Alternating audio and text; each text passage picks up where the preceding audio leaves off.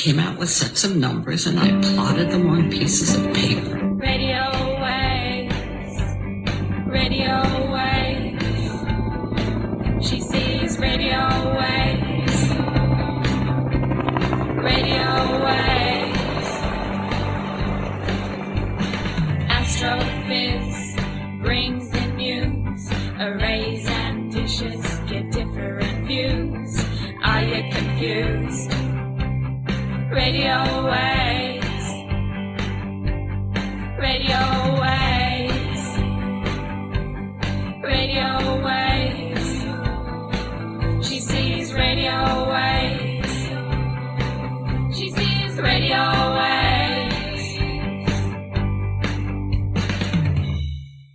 Welcome to the Astrophiz podcasts. First of all, we would like to acknowledge Australia's first astronomers, the Aboriginal and Torres Strait Islander people, the traditional owners and custodians of the land we are on. This episode is produced on Yorta Yorta, Pangarang and Kaurna country. My name is Brendan O'Brien, and welcome to the 7th year of our Astrophiz podcast and our first episode for 2022. And here is your February Sky Guide. We always include a community service announcement asking you to wash your hands regularly, wear a mask if you can't socially distance effectively, and isolate as much as possible, and as soon as you can, to protect yourself and your community, get that COVID-19 vaccination as we work our way through this global crisis. We also ask you to influence your local politicians with the message that we need to change our energy policies to move to renewable energy to mitigate climate change. Each month we bring you 2 fabulous episodes. On the first of each month you'll get to hear Dr. Ian Astroblog Musgrave bring you his monthly Sky Guide, an astro treat for naked eye observers, telescopers and astrophotographers, and he always includes a tangent of astronomical wonder.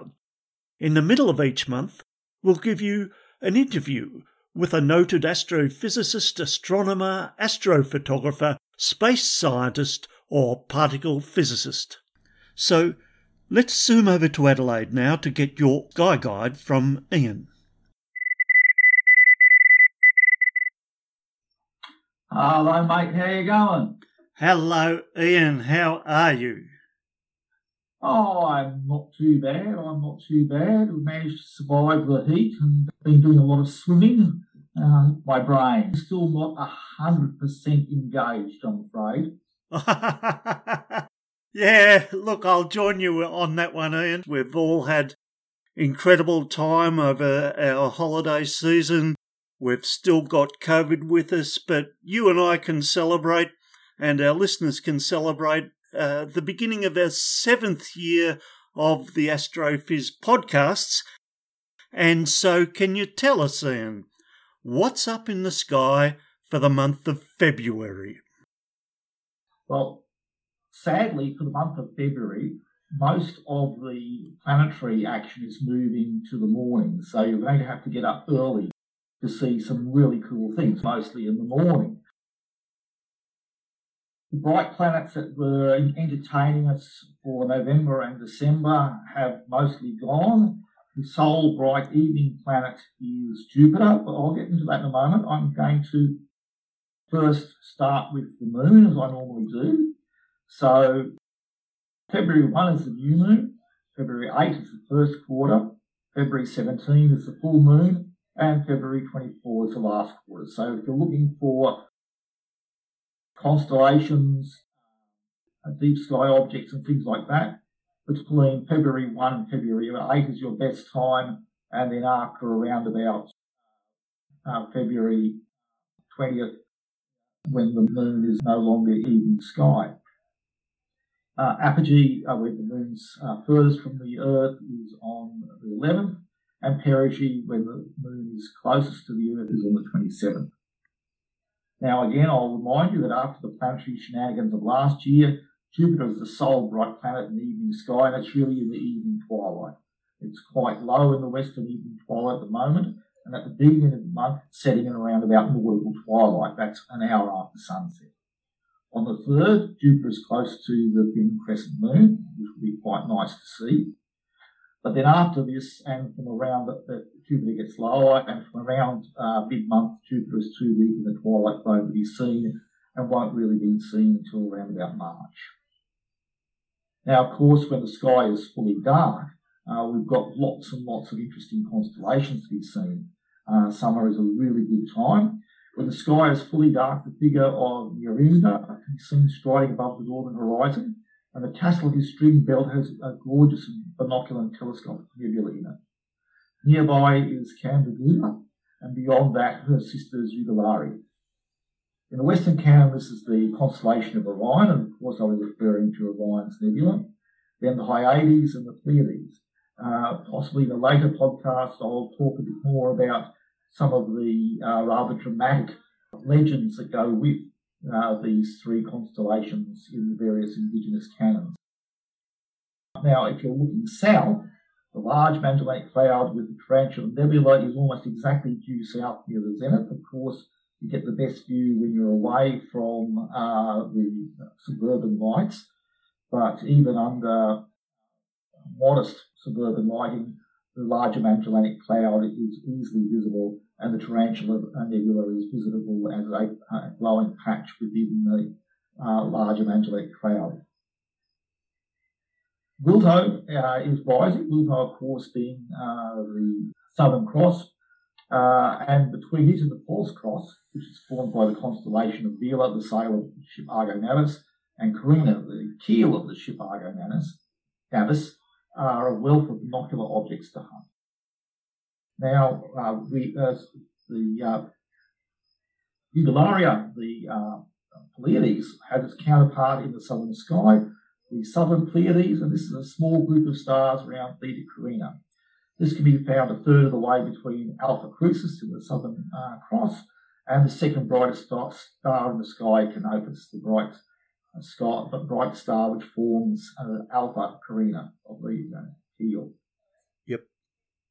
The Southern Pleiades can be seen with the unaided eye, but it's best seen in binoculars. You can also see it in a telescope, but it's a compact group, and with a big telescope, you actually can't fit it all into the telescope eyepiece. So, nice little binocular object.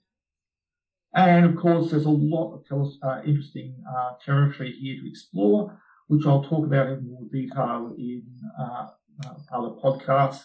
But for the moment, just head out, get your binoculars, and start sweeping up from the Southern Cross. And there's so many things to see. You'll spend ages just looking at them. Fantastic. It is indeed. And now let's have a look at the morning sky, where all the action is. So at the moment, Mars is in the morning sky in February, and starting off in the lid of the teapot of Sagittarius.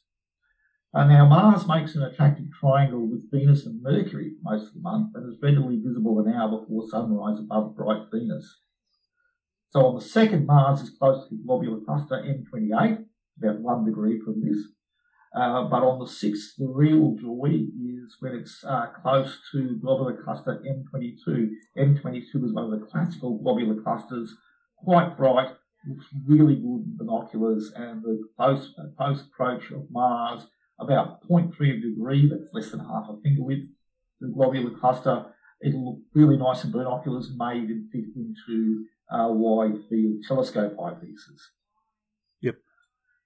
Now, I started off with Mars. Mars is highest and is in the teapot, as I said before. Now, just below it, well, a bit over a handspan, is Venus. And Venus and Mars form a pair and will stay relatively close together for most of the month, coming closer as the month goes on. Now, Mars is slowly brightening over this period, but at all times it's being outshone by brilliant Venus. Yep.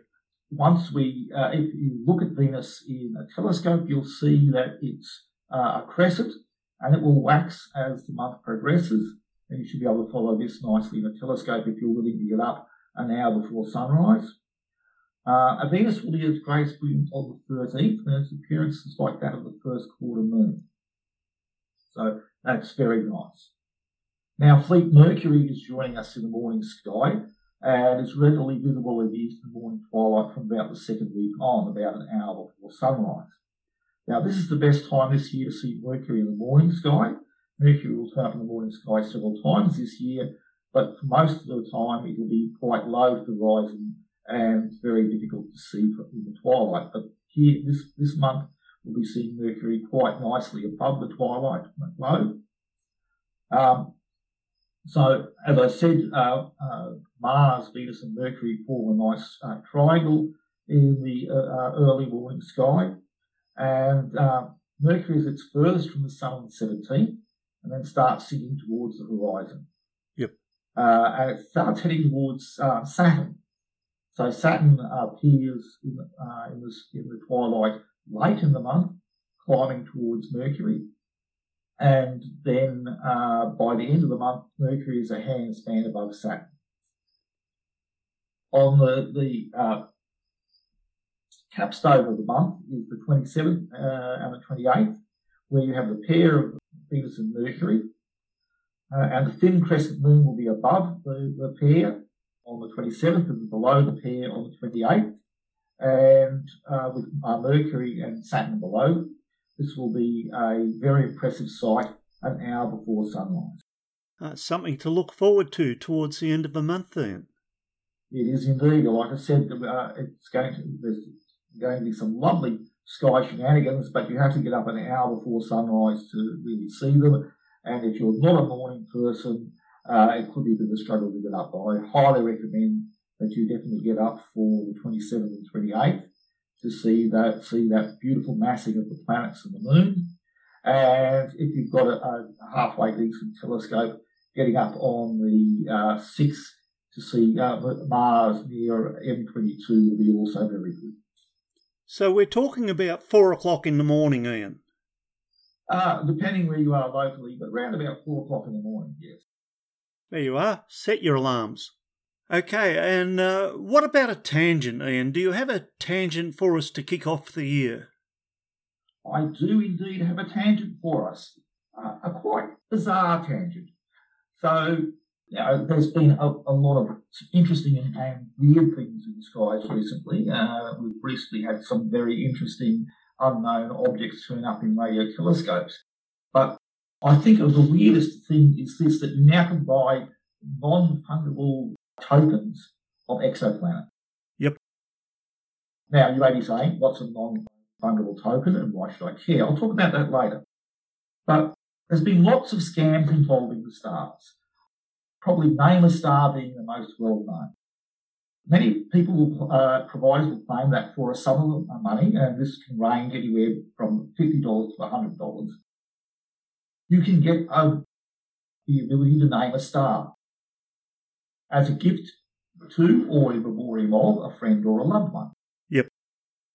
In exchange, you get a star map with coordinates of your named star.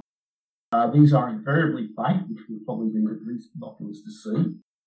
And the more sophisticated ones now come with apps which allow you to locate your named star.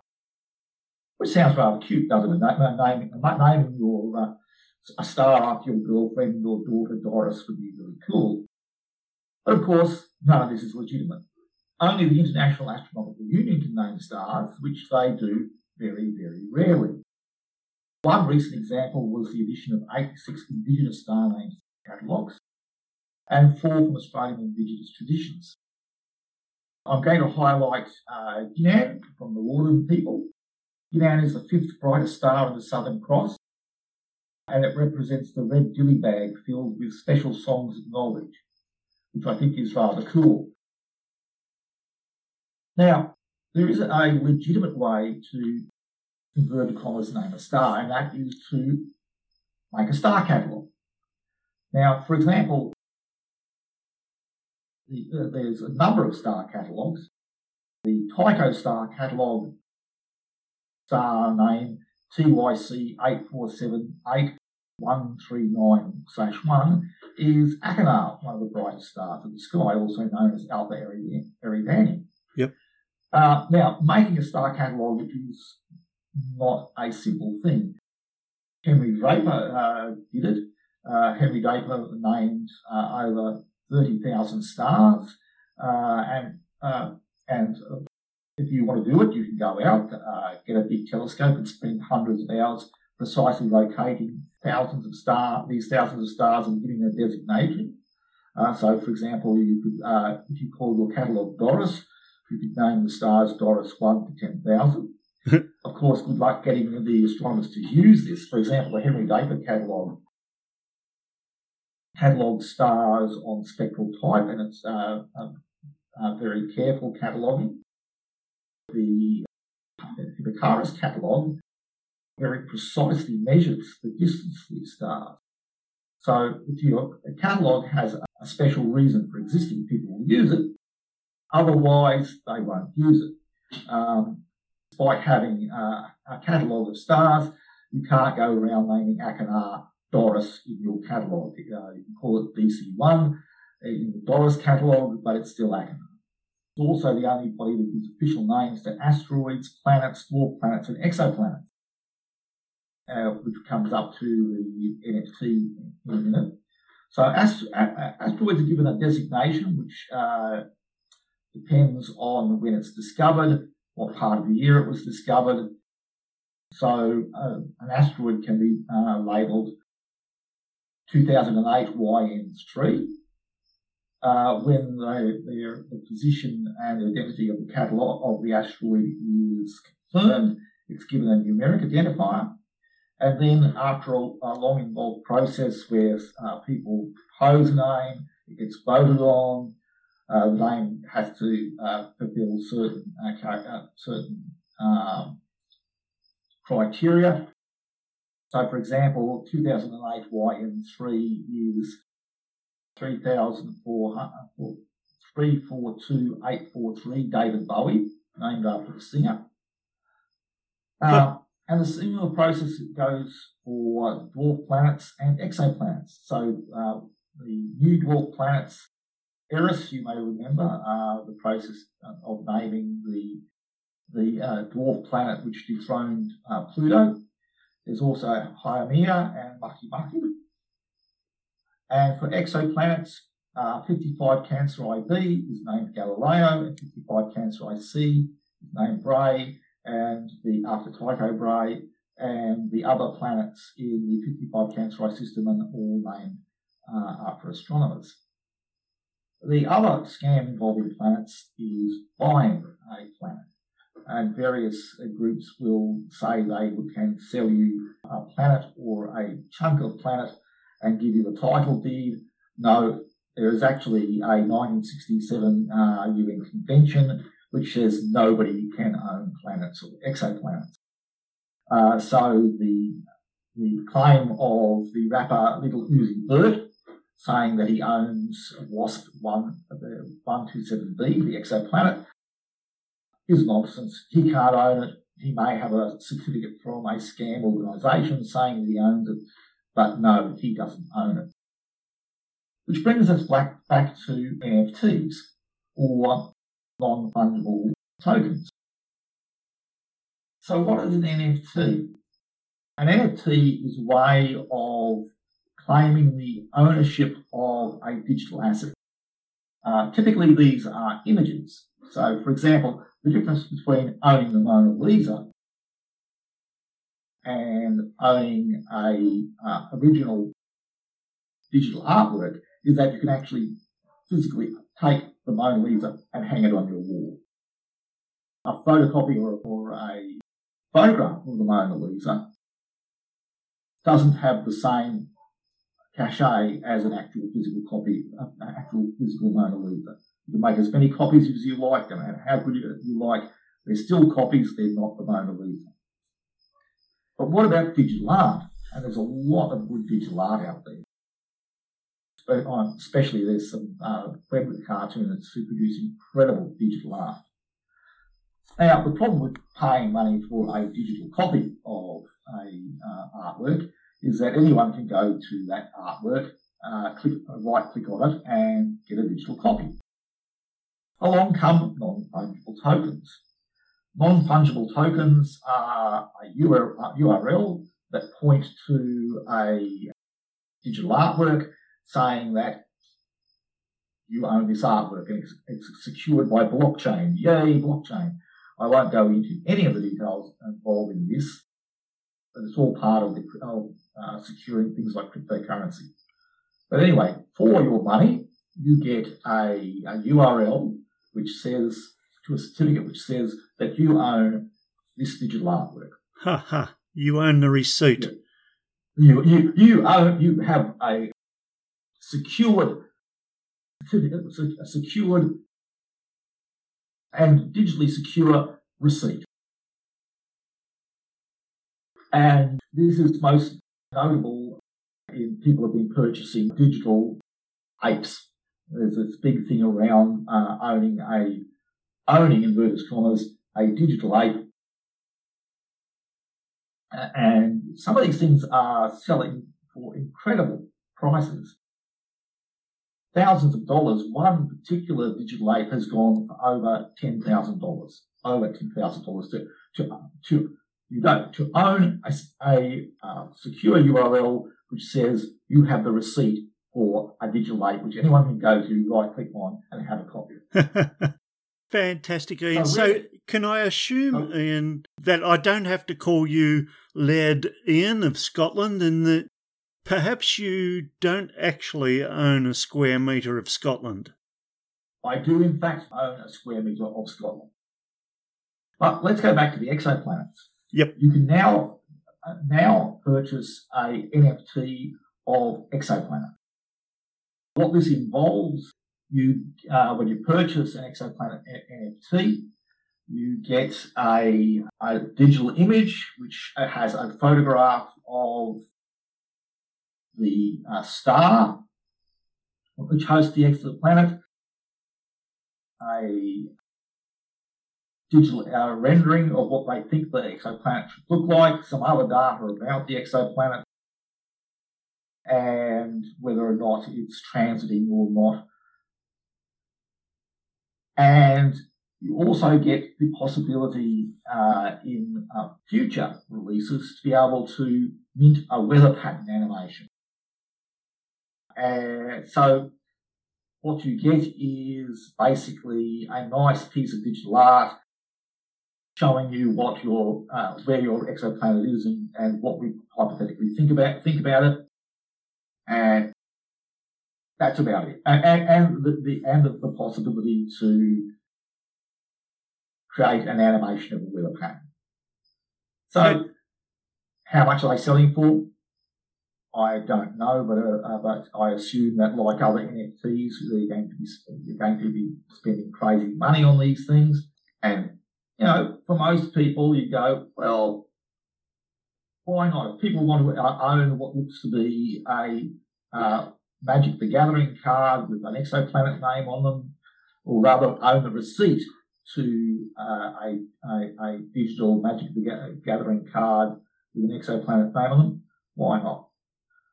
The problem is that to do these blockchains and to mint these NFTs requires energy. And the server farms that do this, that do the blockchain, burn huge amounts of energy and generate huge amounts of greenhouse gases. Yep. So they're kind of cute, and people with more money than good sense are lashing out on getting these digital things, but it's doing real damage to our planet. It's nice to have an NFT of a world far, far away, but you're damaging our own planet in the process of doing this.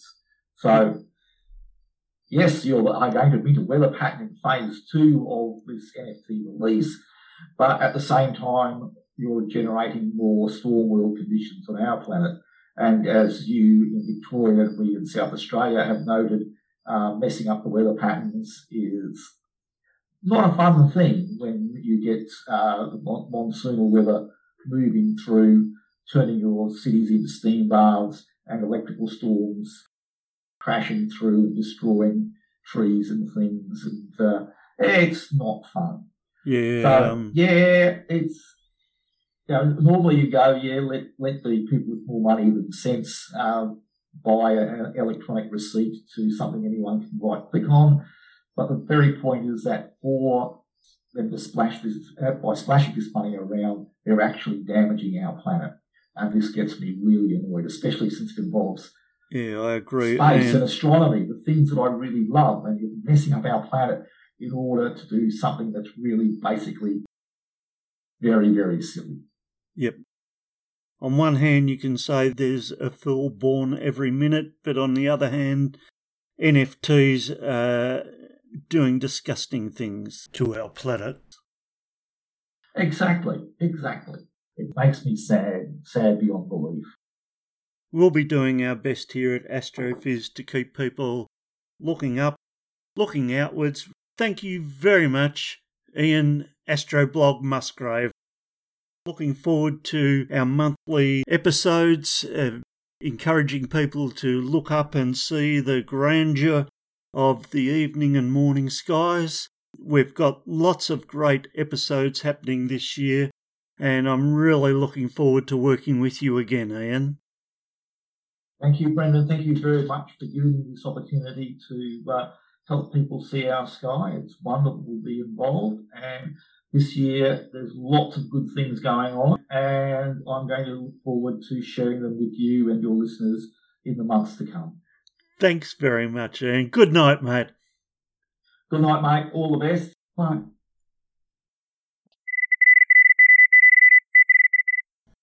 And remember, Astrophys is free and unsponsored, but we're always very happy to recommend that you go to Rami Mandow at spaceaustralia.com for the very latest and best space news. And in 2 weeks' time, we've got a wonderful interview for you with Indigenous astronomer and star formation researcher Crystal DiNapoli. We'll see you in 2 weeks. Radio Wave!